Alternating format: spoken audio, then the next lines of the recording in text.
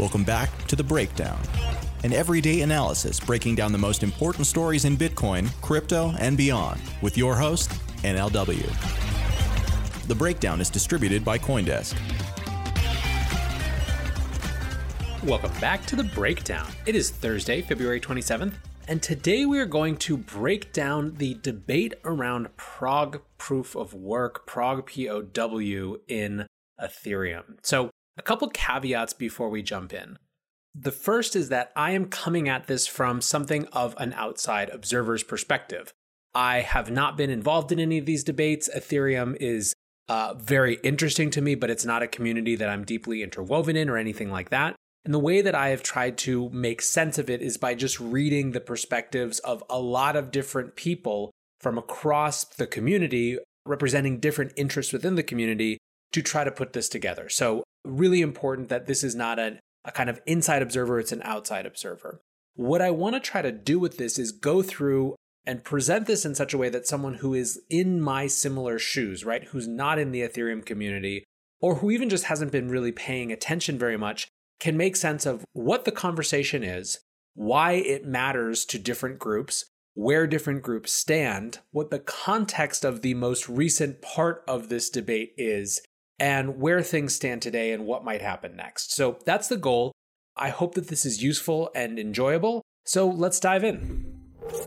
So first up, what is ProgPOW other than a hashtag that you're probably seeing all over Twitter? ProgPOW stands for Programmatic Proof of Work, and the idea is that it is a different consensus algorithm from the current consensus algorithm for Ethereum that would be specifically designed to combat ASICs and favor GPUs. So let's talk about these terms a little bit.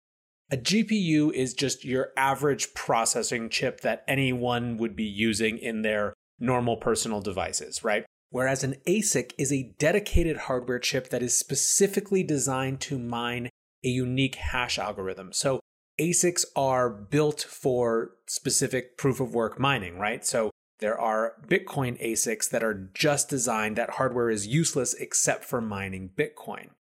Now there are pros and cons to ASICs mining. On the pro side, they can really increase the security of a proof of work chain by making it easier for people to deploy more hash power against the mining of that chain. Now, on the other hand, ASICs do tend to push out small individual miners that are using their GPUs to mine, right? It's so much more efficient that it doesn't really create a lot of space for those large decentralized networks of individual miners. Because of that, you basically have the risk of centralization where ASIC-based mining captures all of the hash power available within the context of a particular chain. So in some ways, you have a centralization versus security dialectic. And different proof-of-work chains have different approaches to this. So Monero famously has a very anti-ASIC stance where they update their hash algorithm at regular intervals so that even if people do produce an ASIC for the Monero hash algorithm, well, within a few months, it's going to be out of date and that hardware is going to be useless. So they basically combat ASICs in that way.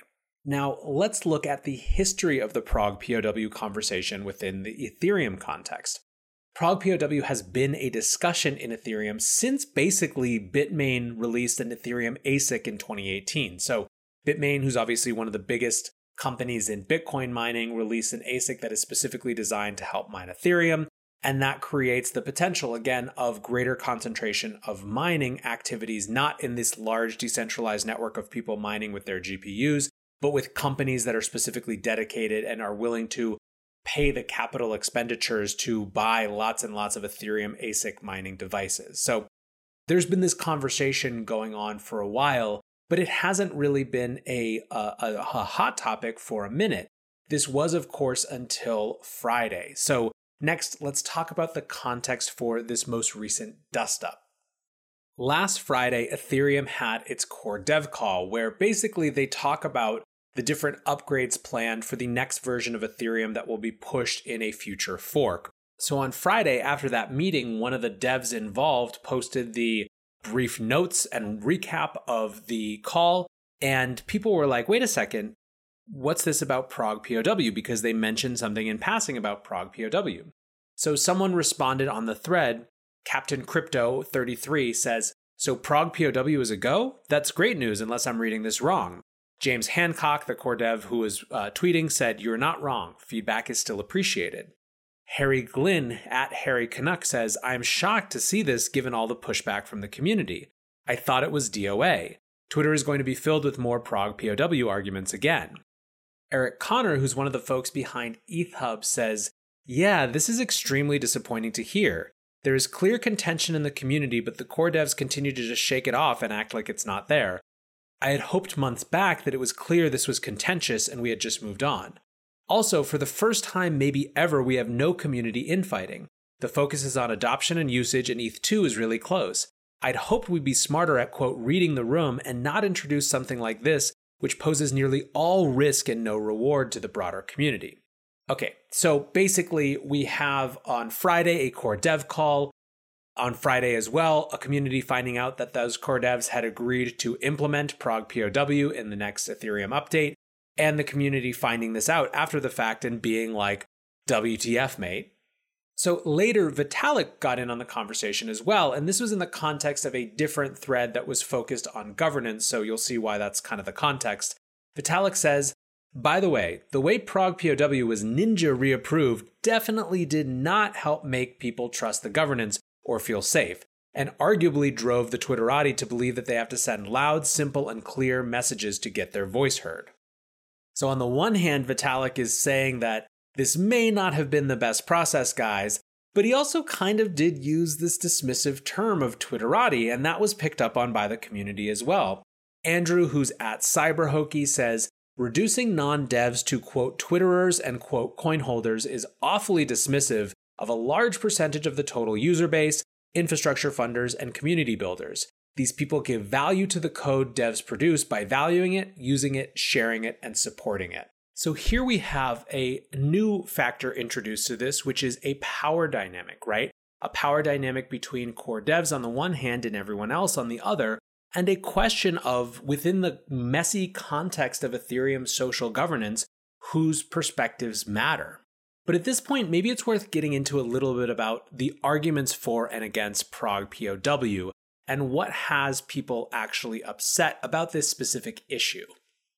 All right, so ProgPOW, who is for it and why, and who is against it and why? For this, I'm going to lean on the recent newsletter from Camila Russo in her Defiant newsletter that gets into the ProgPOW issue. She worked with a number of members of the community, including Scott Lewis and Eric Connor, who I just mentioned, to really compile these different pros and cons. And so I'm going to share what they collectively came up with. So first, the ProgPOW side, which again is a mining algorithm that focuses on preserving the role of GPU miners and maybe slowing down or hindering the role of ASIC miners. The arguments for this are, one, that it reduces the risk of miner centralization. As we talked about before, GPUs are cheaper, they're more affordable, more people use them. They're more likely to be used by a large decentralized network versus ASICs, which are going to be very focused on commercial enterprises who are designed to mine, which could introduce centralization. Number two, because ASICs are network specific and that hardware can't be used to mine other coins, it potentially could reduce the incentives for people to launch attacks on the network. So that's number two. A third is about the idea of what was intended. So the third argument presented here is that the Ethereum algorithm ETH hash was always meant, quote unquote, to be ASIC resistant. There's a fourth argument, which I think has been more of what I've seen actually, which has to do with the transition to proof of stake. And effectively, the argument in this case goes that there's going to be some transitionary period between proof of work and proof of stake on the Ethereum network.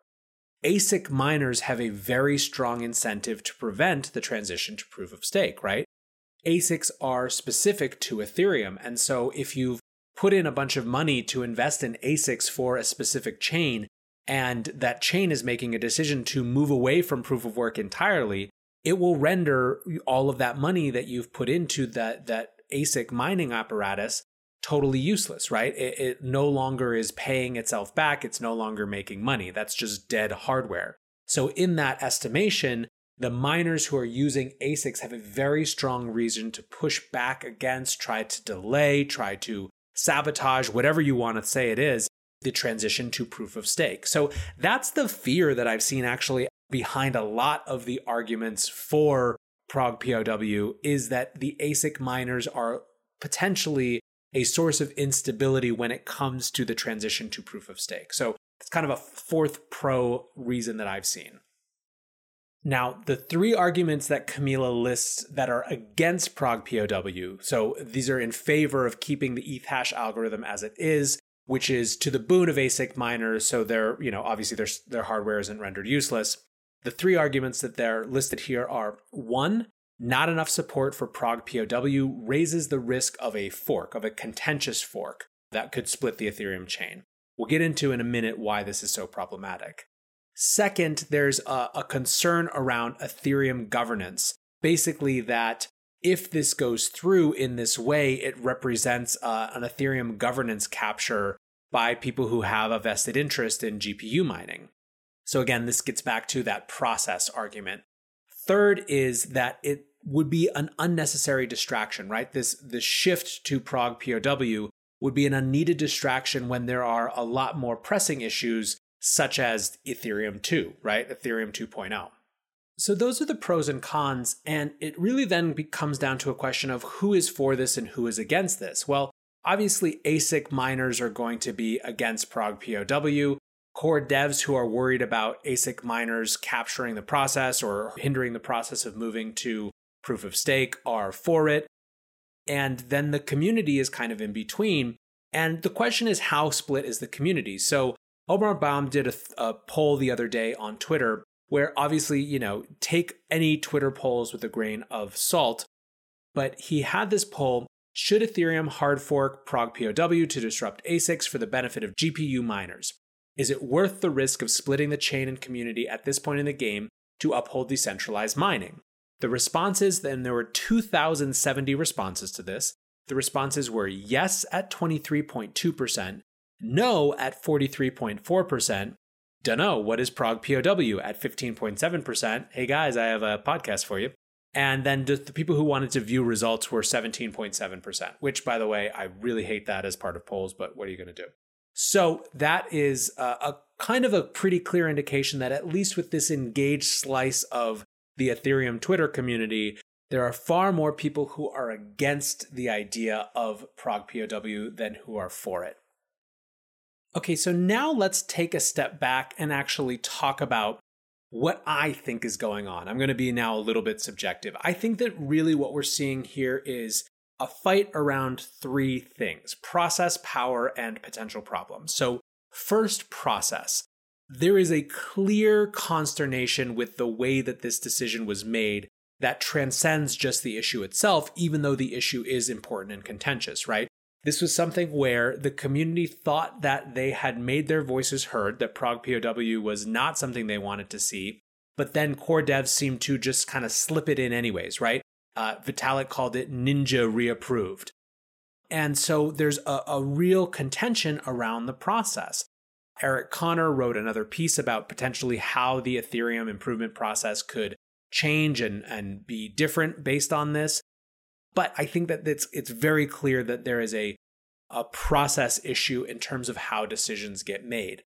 Now, this is part of the messiness of a new type of organizational structure that isn't an organization at all, but is in fact a network of competing interests. But certainly process is part of the problem here. A second part of the problem, and the reason that this ProgPOW debate matters, has to do with power, right? There is a power dynamic between what Vitalik called, and what some people interpreted as Vitalik dismissively calling the quote-unquote Twitterati, and the core miners on the other hand. And so you really have these two sides where there's this set of people who are building the actual protocol, who feel because they are building the protocol that they are entitled to make important decisions like this. And then you have this other set of people who believe that because they breathe life into the protocol through the marketing, advocacy, building applications on top of it, actually, giving it value through their belief, they need their opinion to be heard as well. This is a key power dynamic that we've seen play out in other chains. Some people have pointed out that this is reminiscent of the user-activated soft fork and the block size wars in Bitcoin, which in a lot of ways came down to a power question more than even a technical question of whether mining interests in that case could capture and drive, and commercial interests could capture and drive the Bitcoin protocol, or whether these sort of small stakeholders, some of which were just quote unquote anonymous Twitter accounts, hiding behind avatars or whatever, could actually make their voices heard. And in Bitcoin, at least, the ability for the larger community of small stakeholders to really push back and stop a decision that was contentious but favored by many of the largest companies in the space was a really important power moment in the history of Bitcoin. I think there is something similar here that we're seeing in terms of where power lies, or trying to figure out where power lies in Ethereum. Now, the third, and I think most direct, least theoretical, least philosophical problem here is the issue of DeFi and what DeFi means for the state of Ethereum right now. So Chris Black makes this point very concisely in a tweet 17 hours ago as of the time of recording. He said, "Nobody is making a strong case why we need ProgPOW. I get that some people want it, but it's not worth the goddamn chain split risk, okay?" Clap emoji. DeFi can't afford a contentious chain split. Nearly 1 billion is at stake here. Can we stop f***ing around with this now, please? So, obviously an impassioned speech. But this is not the only person who is talking about this. In fact, last October, Dragonfly Research put out a Medium post called "Ethereum is now unforkable thanks to DeFi." And the entire thesis is basically that if Ethereum forks, the implications for breaking DeFi are so phenomenally huge that it makes it nearly impossible to imagine a scenario where a fork, a contentious hard fork, is actually worth it. So I'm actually just going to read from the conclusion of the piece because I think they sum it up better than I can. They say, "What this little thought experiment tells us is this. Ethereum is not what it used to be. In 2016, Ethereum was still a proof of concept, and ETC could plausibly claim to be a better version of how the quote world computer should evolve. But today it's clear that ETH is valuable because of the systems that exist on top of it. Unlike Bitcoin, whose ledger is simple enough that forks are functionally airdrops, ETH's ecosystem is incredibly complex. Because its applications are intertwined with unforkable components, the entire system is rendered unforkable. Any minority folk is doomed to obscurity. DeFi is the ultimate kingmaker in any future governance crisis. Users, miners, and developers certainly have a voice, but the chaos that would be unleashed by unraveling DeFi ties everyone else's hands. With all of the new higher-level financial applications coming online in the next year, DeFi is liable to only become more fragile." So this, to me, is really the nut of it, and what I think is effectively what I might call the birth of protocol conservatism. DeFi is the centerpiece at this point of Ethereum. It is the driver of financial interest in Ethereum. It is the driver of developer activity in Ethereum. DeFi is a huge part of what makes Ethereum what it is. DeFi is also an incredibly complex, interwoven set of composable protocols that all work together in very specific ways. In the context of a chain fork, it could unravel that, right? It could turn this very intricate foundation into an absolute house of cards. And the interesting thing is that this means that there is now something real in Ethereum. It's not just future potential.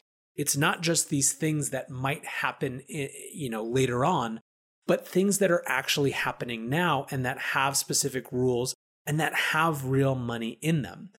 When you get to the point where there is something that's worth protecting, your bias as a community becomes to protect that thing rather than to potentially threaten or disrupt it.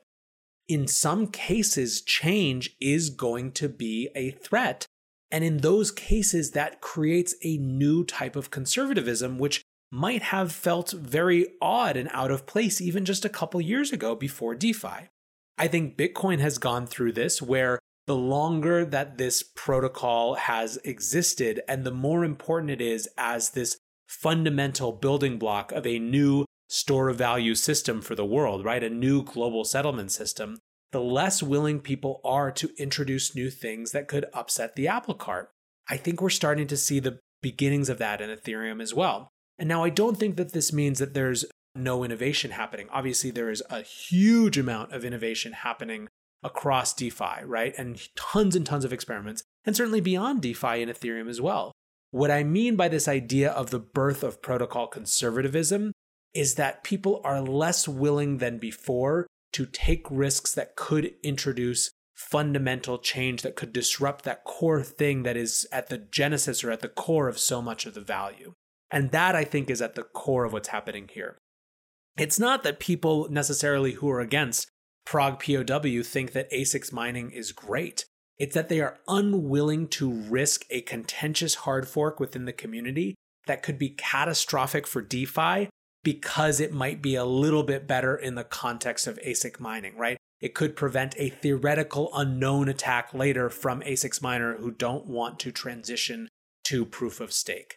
That's what's at stake here, is that there's an issue that they believe, or a thing that they believe would happen, a contentious fork in the case of ProgPOW, versus things that could theoretically happen as it relates to problems with ASIC miners. And when the risk is the devaluation of DeFi, it's just simply not worth the risk. So what's next with the ProgPOW debate? Well, Eric Connor says in a tweet just from yesterday, I'm going to stop bringing up ProgPOW until after the next core dev call on 3.6. I feel that the voice of those opposed has now been heard, and further debate has diminishing returns for all. Andrew CyberHokey says, if I'm reading the all core devs Gitter correctly, most core devs appear to be apathetic re-ProgPOW. I'd like to see more demonstrable support for an EIP amongst devs before contentious changes are greenlit. If it's something we can live without, it's not worth the risk. So here we have Eric saying that he thinks that the voices of the community have been heard, and Andrew saying that basically it doesn't seem like the support for this is that deep among those core devs, even if they voted to go forward with it at the last call. Nick Johnson, who is a lead developer of the Ethereum name system and at the Ethereum Foundation, really kind of makes this point. He says, I was initially a strong proponent of ProgPOW, and I still believe it achieves its stated goal of being ASIC hard. I also believe that it's a worthwhile goal. ASIC miners lose 100% of their investment if ETH transitions to POS, so they have a strong incentive to resist that. I think both ASIC hard and ASIC friendly algorithms are reasonable options for POW. The middle ground, which turns out to include ETH hash, isn't. With it, ASICs are possible and more efficient, but hard enough to design that they limit competition. But when the whole goal of ProgPOW is to reduce the likelihood of a contentious fork, it makes little sense to implement it if it seems likely to result in a contentious fork of its own. In my view, POW change on ETH1 has become more trouble than it's worth. That is, I think, a really reflective answer, right? If the whole goal of ProgPOW is to reduce the likelihood of a contentious fork, it makes little sense to implement it if it seems likely to result in a contentious fork of its own. The reason that I wanted to take the time to dive deep into this is that I think it's one of the most important issues right now in one of the most important chains in the crypto space. But two, I think it is emblematic of a huge amount more than just Ethereum and just ProgPOW. I think these dynamics of how decisions get made and the process for decisions being made in decentralized networks is new uncharted territory for us, right? It's a new experiment. The idea of how power operates in those networks and what the power balance is between communities of advocates as opposed to large financial interests is also new territory that has to be hashed out. The issue of a conservatism that grows over time on the basis of there being more to protect. This is a phenomenon of networks that get successful enough to have something to protect. These are all emblematic of much larger issues across crypto, and I think this is a great case study. So hopefully this has been useful, and if not, or if I've missed things, please let me know. I'm at NLW on Twitter, and depending on how this conversation evolves, maybe we'll do a follow-up where we actually have some of the people who are more intimately in this conversation actually come share their opinion. But for now, that is today's breakdown We will be back tomorrow with a cool interview talking about markets and more. Until then, keep hanging, and I will catch you soon. Peace.